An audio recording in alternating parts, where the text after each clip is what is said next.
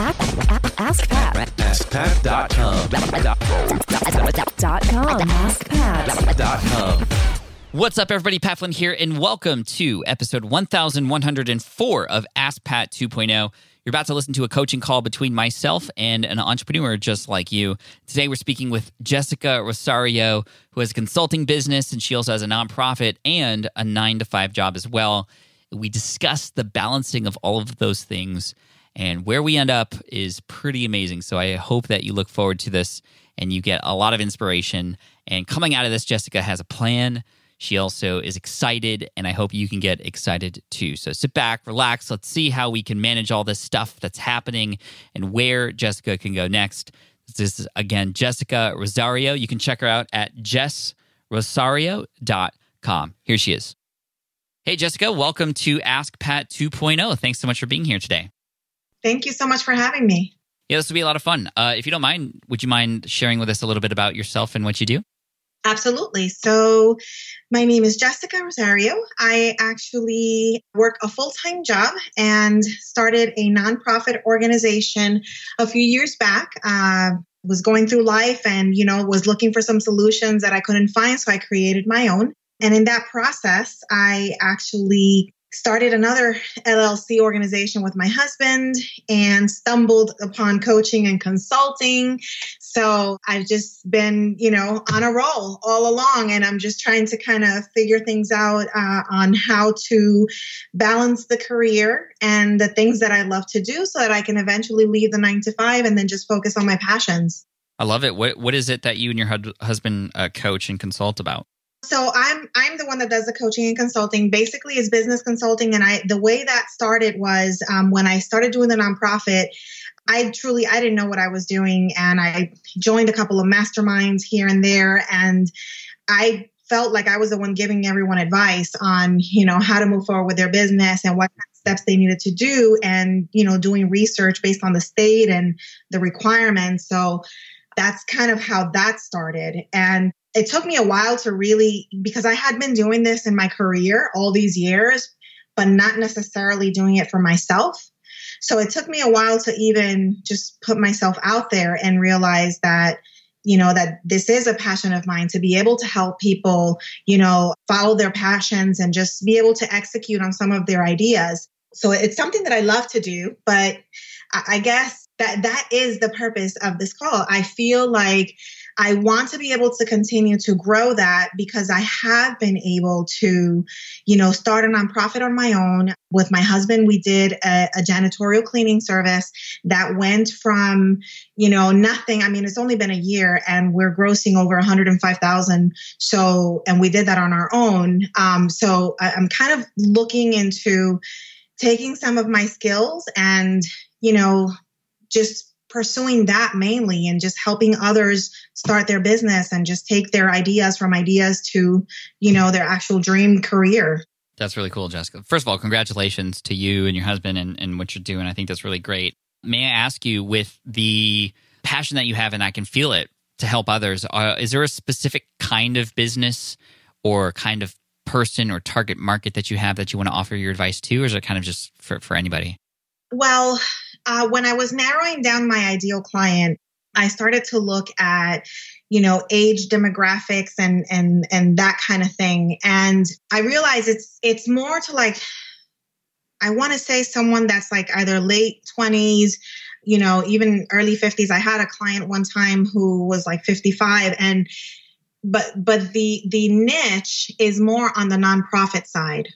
These are people that want to start something. They have the idea. They want to help other people, but don't even know how to even file for a 501c3 or don't know, what their options are, how to fundraise and that kind of stuff. So the majority are women, although I do currently have a client who is a male, and he is also consultant. No, he's a life coach rather. He's a life coach right now. So, so I kind of have different demographics, but if I was to say, I would say it would be women and in the nonprofit sector.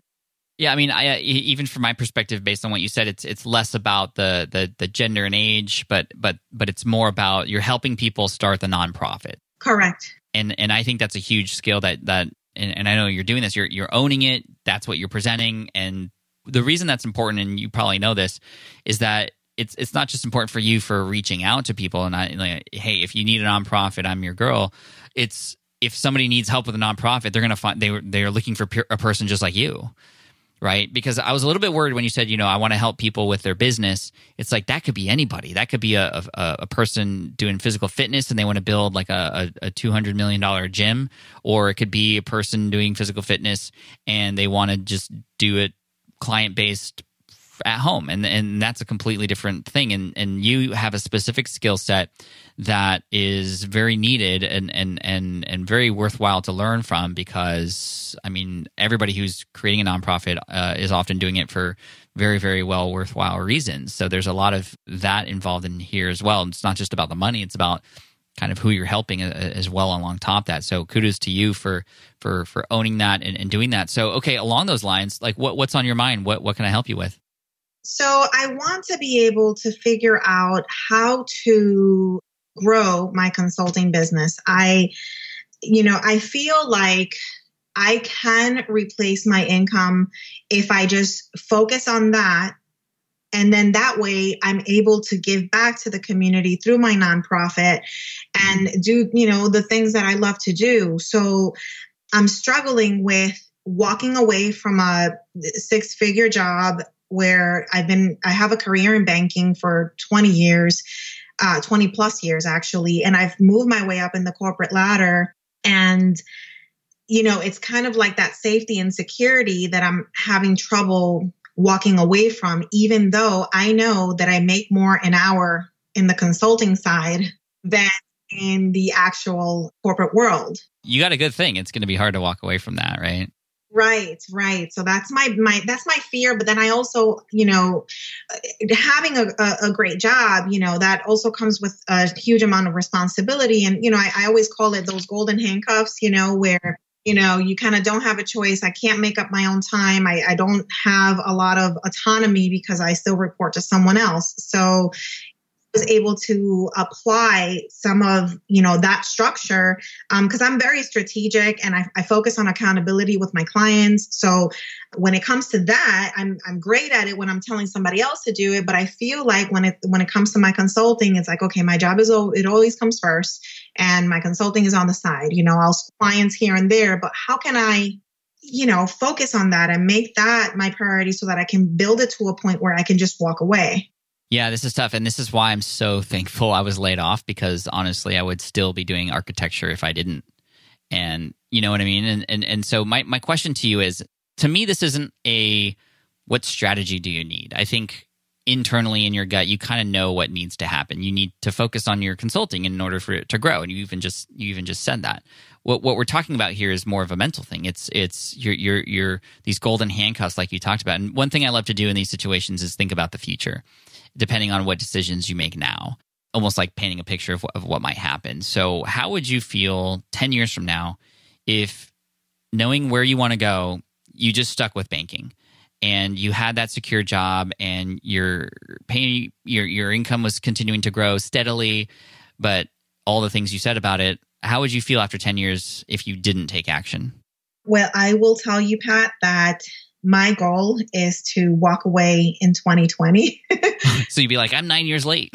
Yes, 10 years, I just don't see myself doing it. And I know that there is a possibility that I'll make a lot less than 6 figures, but I'm willing to take that risk, because I only have a couple of clients here and there. I guess my concern is, what if those couple of clients walk away at one point? And then how do I focus on getting new clients? Because I feel like these clients that I've gotten have been more luck than anything else, because I haven't really attracted them through, I did a couple of things through Upwork and Fiverr and more like a freelancing type of profile. Not necessarily that, it was someone that I landed through my Facebook page or my website or, anything like that. So I don't know. I always worry when people say that to themselves, like, oh, I was just lucky. I don't think that's the case, because you wouldn't be working with them if it was just kind of random. You saw the opportunity. Yes, maybe you got started in a place that's not traditional with hiring these people, but you took action. You asked them to be a client. You are serving them. You're getting them results. Like that's real legit stuff. That's not luck. That's you and your skills, and you will always have that with you moving forward. And if not, they'll be even better, you know? So that's number one. So, okay, so we're planning for 2020, which is great. I love that you have a date in mind already. When that time comes to do that, what other things are going in your head during that time that would make you feel comfortable and excited about moving forward into this new era of life? Is it a income goal that you have? You had mentioned six figures a number of times. One question that I always have is, would you not be happy if you didn't reach six figures? Like what would the number need to be in order for you? Because sometimes, yes, six figures at a job is one thing, but people are more happy making half the amount working on their own. So I'm just curious what that number might be, and just so we can solidify that in your head, because maybe that number is not what you might think it needs to be. It's funny because I was talking to my husband about this a couple of weeks ago, and I said, even if I made half of that, I would be okay. He always tells me, whatever makes you happy, whatever makes you happy. That's not always helpful.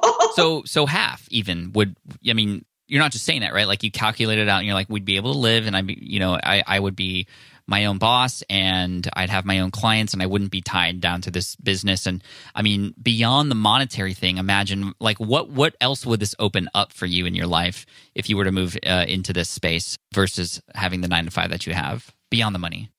Well, I have a nonprofit organization that I started in 2017 where my daughters, I have two teenage daughters, and they were going through a really tough time.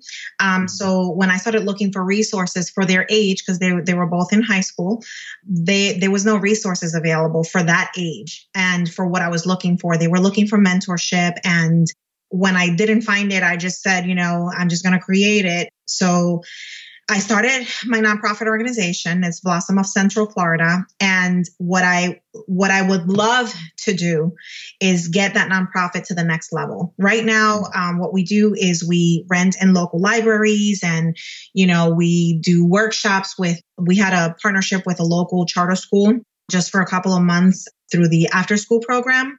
So I want to be able to grow that to a level where I'm reaching more girls, it's more of the reward. It's not even monetary, Pat. Does that make sense? Yeah. Oh, absolutely. I mean, my question is the fact that you have this 9-to-5 job holding you back from doing that?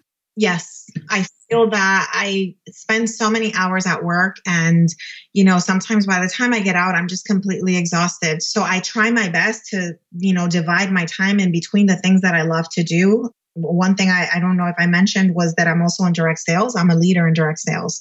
So, everything seems to be a priority, and then my nonprofit that's usually like a once a quarter type of workshop. And that almost always takes third priority. But if I didn't have the 9-to-5 with those hour restrictions, I would be able to focus more on that and focus on fundraising and doing some other things. And, by making more money or fundraising, then I can probably hire people to help me with that nonprofit, Yeah. And you have direct sales capabilities. Like, do you not think you'd actually be able to get more clients if you needed them?